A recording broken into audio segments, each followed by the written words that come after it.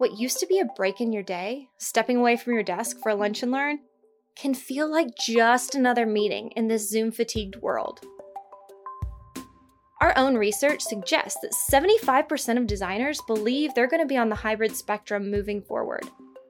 This means we have to find new ways to help you stay up to speed, away from the screen.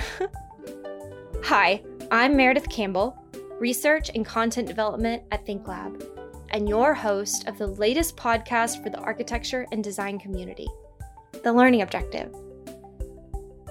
This is the first podcast where architects and designers can receive CEU credit through IDCEC and AIA for listening. Curiosity is inherent to creativity, and the Learning Objective will bring you a monthly dose of curiosity satisfied on topics that we know are top of mind to the design community. We're partnering with forward-thinking manufacturers to deliver 30-minute episodes in the perfect bite-sized format.